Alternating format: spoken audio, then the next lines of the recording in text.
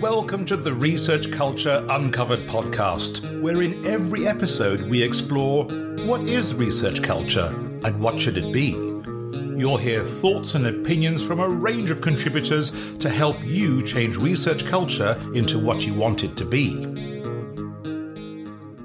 Hi, this is Jed Hall, and for those of you who don't know me yet, I'm an academic development consultant at the University of Leeds.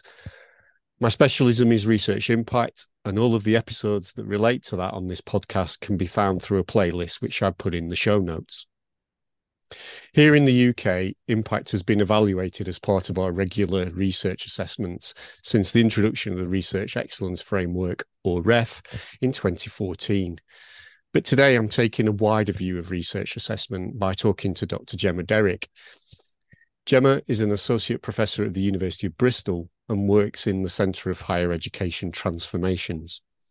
Her research interests include researcher behaviour, academic practice, research evaluation, societal impact, the research workforce and its governance, particularly through review systems, and the politics and dynamics of knowledge production and translation. So because of those interests, she's investigated the effects of national audit frameworks such as REF and lots of others to demonstrate their strengths and weaknesses in relation to their stated aims. I've followed Gemma's work personally since I was absolutely bowled over by her book, The Evaluator's Eye. And that book was about the how reviewers operationalised the REF 2014 impact guidance. You know, it was really directly relevant to the work I do.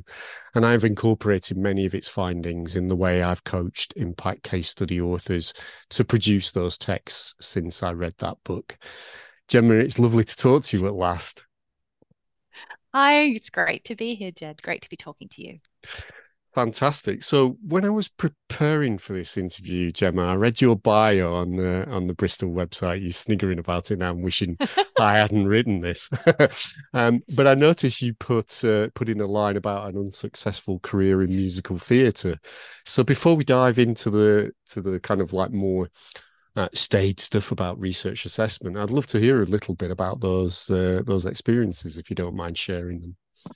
Well, you're over-talk it a little bit, Jed. You said that it was a unsuccessful career in musical theatre. A career doesn't really happen until it starts. So it was more aspirations to be a musical theatre than anything else. And it was based on my love of singing and dancing. But although I was a decent dancer, I just can't sing. So perhaps it was more something that I had in my mind than something I pursued seriously.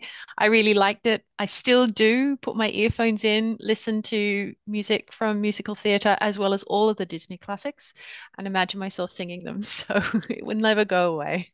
Fantastic. So you've never thought about trying to sing or maybe even dance your research in a... Well, I like my colleagues too much to sing in public, so I wouldn't do that to them or anybody else that I don't know. To dance, no, that's the thing about a career that you envisaged many, many years ago. I'm just not as flexible as I used to be. Yeah, that's great. The reason for asking is because this year at the UK Knowledge Mobilisation Forum, I saw a lady from Cambridge, Lucy Rycroft Smith, actually sing a research publication. So, it was, she was investigating the way art forms can help non-researchers engage with research outputs. So there was a reason behind the singing of that. So hence for asking, but I guess we better get on to what your expertise is really all about. So we're talking today a week after the Hidden REF Festival, and you're on the organising committee for that. So I wonder if you could tell us a little bit about the journey up to the actual day of the festival last week, and the kind of things that you're hoping to achieve through it. Oh, goodness, leading you up to it. So the Hidden REF started in 2019. And it was going to have the first exercise in 2020. And the whole way that I got on board is that our fearless leader, Professor Simon Hetrick, contacted me because he is his frame of research. Well, he's a software engineer, and he's very, very concerned that what he was doing is a a very, very, very high, high caliber software engineer was not necessarily refable. And there were many colleagues that felt the same thing. So he set up the Hidden Ref. And contacted me because he needed some evaluation experience, of which I said, "This is a brilliant idea. I want to be involved. You seem like a decent chap. Yeah, let's do this." And then the committee grew with people who went, "Yeah, this is the right cause, and I really want to do this." And it ended up being, seriously, it was the most fun I'd had on anything for a very, very long time. And I think that's to do with the people who are on the organizing committee, and the people who are on the advisory board, or whatever we call it, are amazing. And to that point, we started this in 2019, and we have been having weekly and monthly meetings since then, even through the pandemic. And yet we had never met each other in person until last Thursday at the Hidden Ref Festival. So the fact that we have weathered the storm, we have produced a Hidden Ref. It was going to be 2020, but something happened in 2020, and it made us feel better that the real-time ref, the real ref, got put back 1 year. So did we.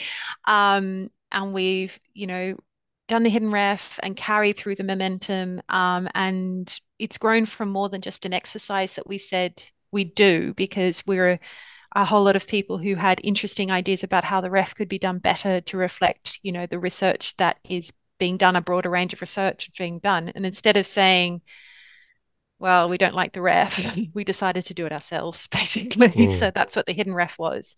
And we've weathered all the way through that. It's now grown to a movement that basically says that, yeah, there are really important outputs and aspects around research culture that are not refable, and people who are essential to contributing to a vibrant, sustainable, excellent, fun, exciting research culture that we don't necessarily value as much as we can, because strategically on the organization level, they're not refable. And that has follow-on effects. So if something's not refable, it's not built into priorities at the organization level. If it's not built into priorities at the organization level, it's forgotten, it's overlooked, it's non-valued, and it's not refed. And so we went, well, we're going to look at that. And instead of thinking that the Hidden Ref can be a big stress, we said we didn't want our Hidden Ref to be a big stress, which is why we focused on celebration rather than evaluation, because that's what evaluation is. It is in a way a competition, but this is a way that we decided to run it where everybody wins. And it was the most fun I've had, and still continue to have to this day, is to participate and work with this incredible group of people at the Hidden Ref, who are all very passionate about what they do, and are just really nice people to work with and sit down and have a drink with too. So wouldn't it be great if all our projects are the same? Yeah, absolutely. So looking at the Hidden Ref website, it's you said it's a movement now. So I was just looking at the website, and it said you will join a community that is fighting for a more effective and fairer system of evaluating success in research. So from your research, looking at the different systems that exist around the world, are there any that are more effective and fairer in your view? It depends on what you mean by effective and fair. Okay, so all audit frameworks have choices made and parameters placed around criteria that dictate what it evaluates and what it doesn't. I think that you need to be very clear that these criterion are built upon priorities, and these priorities are dictated mostly top down and are in line with government authorities or non-research community based priorities. They sound good and no one's going to argue with them. We all want research to make, society a better place. But an evaluation framework itself it can't evaluate the entire aspect of research. I mean, something is always going to be hidden. But we wanted to make sure that just because it's hidden, it's not forgotten. And also because it's not forgotten, it's not non-valued, because participating in research is more than just producing four-star case studies for impact and monographs and publications that are also four-star and participating in a research environment. It requires a very complex interplay of people, of products, of communications, of strategies, all these sorts of things. And it's difficult. So evaluation framework, by merit of having to maintain, be efficient, because that's the big thing. But also by spirit of being able to there's a certain amount of time. You've only got 1 year to do an entire evaluation of something like 191,000 publications, and that's not including the case studies in the environment and the case impact templates, all the rest of it. Mm. So there's a certain amount of time, and that means pragmatically choices need to be made. These choices are reflected in the criteria that is established. The criteria are set on priorities, and these priorities are not set by the research community themselves. So the hidden ref was about giving voice to that research community and saying, hey, this is what we value, and this is what we're going to celebrate by recognizing and thanking them publicly for the things that they enable us to do, and also for the outputs that we think are important but are not necessarily refable. So this was what the hidden ref was about. The design of a lot of research frameworks around the world are, by merit of this being a very, very small field, are informed by the same voices over and over again, the same types of insights over again. And it can feel, as an ordinary researcher at the bottom of the ref food chain, as very much a top-down decision that's imposed on you, not something that you participate in and construct for your own around your own values. That's what the hidden ref is about. The hidden ref is, it was an exercise, and now it's a grassroots movement to inform what we want to value and how we want to be evaluated. That's what the hidden ref is about. So essentially a mechanism of co-production to try and get a system that people can feel like they're buying into more? Oh, that's putting it in very technical terms, and I wouldn't say no, but I think because the landscape is changing so much, and we are such a large group of dynamic people, we don't want to restrict what we are by any particular, criterion box that we are co-production on others. I think that good research and good research audit frameworks only happens by a two-way interchange between the people who run the exercise, the people who evaluate the exercise, and the people who are being evaluated. The main criticism against ref in the literature, and there's a lot of people hate the ref, is they feel non-engaged with what they're being evaluated against. And because they're not engaged, they feel that they're being pushed to do something that they wouldn't ordinarily do as high performers in their role. And this is why the hidden ref is really important. We said, look, the ref allows, a submission of a variety of different outputs. But up until 2021, we're only looking at 2.7% of all submissions done to the ref for outputs being these non-traditional outputs. And what we're concerned about is the software engineer producing a very amazing 4-star piece of software that, for reasons that will become clear, are pushed into producing an article because the organization sees that as a safe bet and less risky because these things are linked to funding outcomes. And then they're forced to do a publication. That publication might be 2-star, so therefore not even at the fundable level at ref. And then they're undervalued, not because they're not doing good research. Their software is fantastic, but because they're forced into compacting their research into an output or a dissemination output that is not necessarily appropriate for their work and their field. And this is what the hidden ref wants to do. Just before we go on, I wonder if you could, just for our international listeners that maybe haven't experienced ref or read much about it, say what 2-star, 4-star means. Oh, okay. So there is a scale of 0 to 4 for any of the outputs, and for the impact case studies as well as the environment. These are the 3 main criteria in REF 2021. They will change for 2028.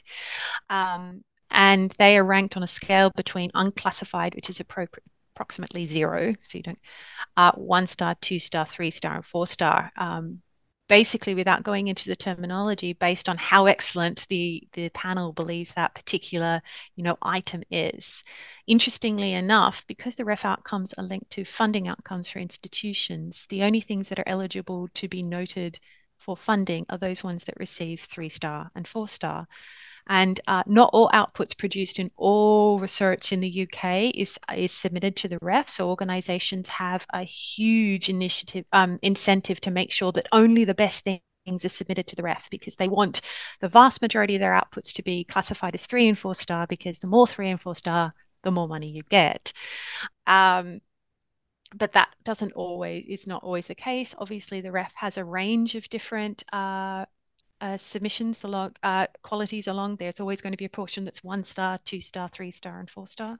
So universities like, I want it to win. I want it to be 3 and 4-star, which means they make competitive decisions about what is a safe bet to get 3 and 4 star, because we are inherently sometimes conservative when it comes to evaluation approaches, because we do evaluate ourselves. We are expert on the REF panel, where it's seen and perceived that these less risky submissions are predominantly text, traditional outputs such as publications and monographs, to the exclusion of all the other things and all the other wonderful outputs that make research so incredible to work in and produce. Yeah. So last week the festival happened. You had lots of people there and lots of interesting discussions. Um, what what did what were the big talking points in terms of trying to move us towards that more fair, more effective system? Well, when a week after the REF 2028 initial decisions came out, I think that was like in July this year, the Hidden Ref established the 5% Manifesto, which was a challenge given to all universities around the country who would otherwise submit to the REF to ensure that that 5% of their output submissions contain these non-traditional outputs, are not publications and not books. This was specifically done not at the unit of assessment level, because for some disciplines, non-traditional outputs are not necessarily relevant. But at an institution level, when we're looking at 2.7% being non-traditional outputs in 2014, that was the REF in 2014, and 2.3% being in the REF for 2021, we didn't think it would be so difficult to encourage, considering the vast amount of research out there, to ask institutes to double that to 5% of their overall. That's 5% of about 200,000 outputs submitted from all universities to be something other than books and publications. This, we feel, is in line with recognizing the vast different ways in which people contribute to research and research culture. And by doing that, we strengthen our position as a value to society by communicating the number of different ways that research results can be disseminated. Great.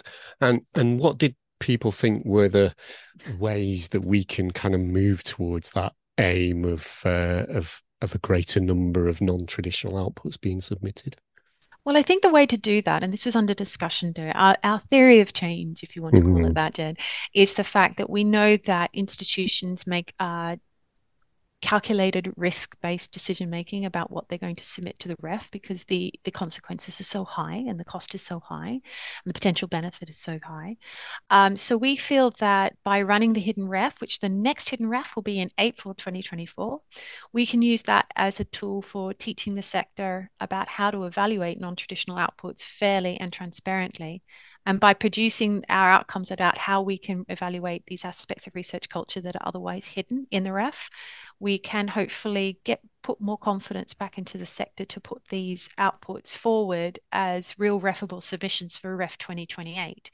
So we're hoping to run the Hidden Ref every 2 to 3 years to make sure that we build this amount of sector confidence in the transparent, fair, and perhaps competitive evaluation of non-traditional outputs, but at the same time teach the evaluators and feed back into that system that way. This is how we do it.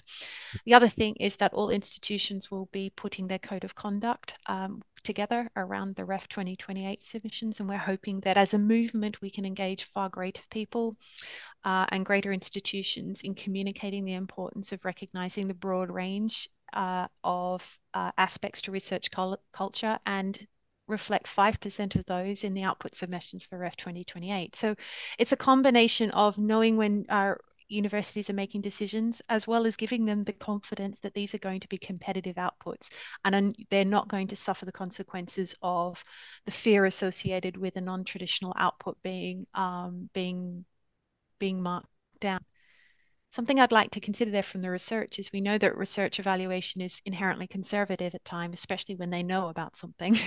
If they feel confident in evaluating the object in front of them, they act conservatively. So this is why, even though universities, assess the vast majority of their submissions to the REF as 3 and 4 star, they only put their best forward. When the REF outcomes come out, we see a pretty much an interesting distribution around the 1 through to 4 star stage, regardless of what the universities say. However, when panels and research evaluation panels, and this is from my own research as well as research in the peer-reviewed literature about peer review, when researchers as panelists encounter something that they're unsure of, an ambiguous criteria, something they've never done before, instead of acting conservatively, they act generously. And they're actually far more likely to give these things higher scores because they don't want to be told they're wrong and no one's going to argue with a higher score. So, which makes sense. And this is how groups work. Unfortunately, that kind of competitive advantage isn't being communicated through to universities when they make the selections about what to put forward on their ref submission. So we hope to clarify that by giving them more faith and security in the sector by providing more transparency on how to evaluate these non-traditional outputs. And I suppose in some ways the act of doing the hidden ref regularly would start to counterbalance that positive up correlation on. Well, we don't want anyone to get an unfair advantage. We want Yes. it to be fair. We just want to reflect the vast way in which research influences and has outputs. So, I mean, I wouldn't. It's funny right now. So I do realize that by doing the hidden ref, we may make it far more competitive and lower that score. But I don't think so. There is inherent value in these types of outputs, and I think it's far time we recognize them as well. These outputs are excellent. They're not any less excellent because they're not published in a journal that no one can access. In fact, they're probably even more excellent because they are more freely available. They are more accessible by people other than academics, and they do research culture more credit by communicating its value. So perhaps that's one way we can evaluate these things in the future. Okay. And in terms of, so I've asked about the next steps, but what specifically are the hidden ref committee that you're part of? You know, I've given you a week to reflect on the festival. So I want a really considered answer, obviously. In terms of what your next steps are as a group, are you trying to grow the group? Are you trying to diversify in terms of internationally maybe, or? So we are all in therapy at the moment to recover from the Hidden Ref Festival last week, but we're all in that together, so we're still a fantastic team. No, so the next two priorities for the Hidden Ref Festival is to run the Hidden Ref 2024, which will be in April next year. So if anybody is listening and wants to put a submission forward, we welcome that. It is a joyous experience. It really is. So we hope to continue that joy through the Hidden Ref 2024. So that's what the Hidden Ref will be focusing on, is putting up the criterion, etc., and panel working methods, as well as encouraging submissions for the Hidden Ref 2024. And that will, we hope, contribute to this greater confidence in the sector that I was talking about previously. The other output from the Hidden Ref is obviously we are in the middle of preparing and finalizing an output, a white paper. Maybe it's referable, maybe it's not. I don't know. A white paper that will dictate dictate is the wrong word, but will outline all of the discussions and the priorities and the ideas that we're circulating around the Hidden Ref Festival. There are amazing people there who wouldn't necessarily be central to the mainstream ref decision making. And so we will give them voice, again, in line with our objectives to remain a grassroots organization, about how to evaluate these non-traditional outputs, both in the Hidden Ref and then hopefully in the Ref. And that white paper will be authored by all of the people who attended the Hidden Ref Festival last week in Bristol. And at the same time, I think that will mean that we'll get a whole lot of different people who want to take this further, both talking to their PBC's researchers, talking to their ref leads, talking to their VCs if that's what it requires, to get them to sign the 5% manifesto, and to make sure that when submissions are going forward on the departmental level, they can say, what have you done? Like, what about this one? Why didn't you include this one? And ask the questions that institutions need to ask in order to promote the role in which these hidden aspects of research culture too. Again, for the Hidden Ref for the Ref 2028, there is a big increase of expectation on the now people, culture, and environment statement, which has gone. It was the environment statement with 15%. Now it's people, culture, and environment. And it's worth 25% of the overall score. That puts it on par with an impact case study, and that is going to be exceptionally important. to consider all of these aspects that contribute to research culture, how we can recognize them as well as mobilize them to make research culture within universities a nicer place to be. Research can be incredibly hostile, even in its best days, unfortunately, and we laugh about it and we develop dark sense of humor. But that doesn't necessarily mean it should remain that way. So just because something's been the way that it's been done for 20 years doesn't mean it's the way that it should be in the future. And we're hoping that Hidden Ref can challenge these and contribute to that criterion as well, by recognizing a broader number of people, a broader number of roles, a broader number of aspects of research that are currently hidden by what we evaluate to be important and excellent in research culture. Brilliant. Just finally, as we kind of head towards the end of the interview, we've mentioned that the Hidden Ref itself will happen next calendar year. So if people want to get involved, either as I guess on the review side or a submission side, how would they do that? We'll get in contact with the organisation committee, the advisory committee. I've forgotten what we call ourselves, Jed.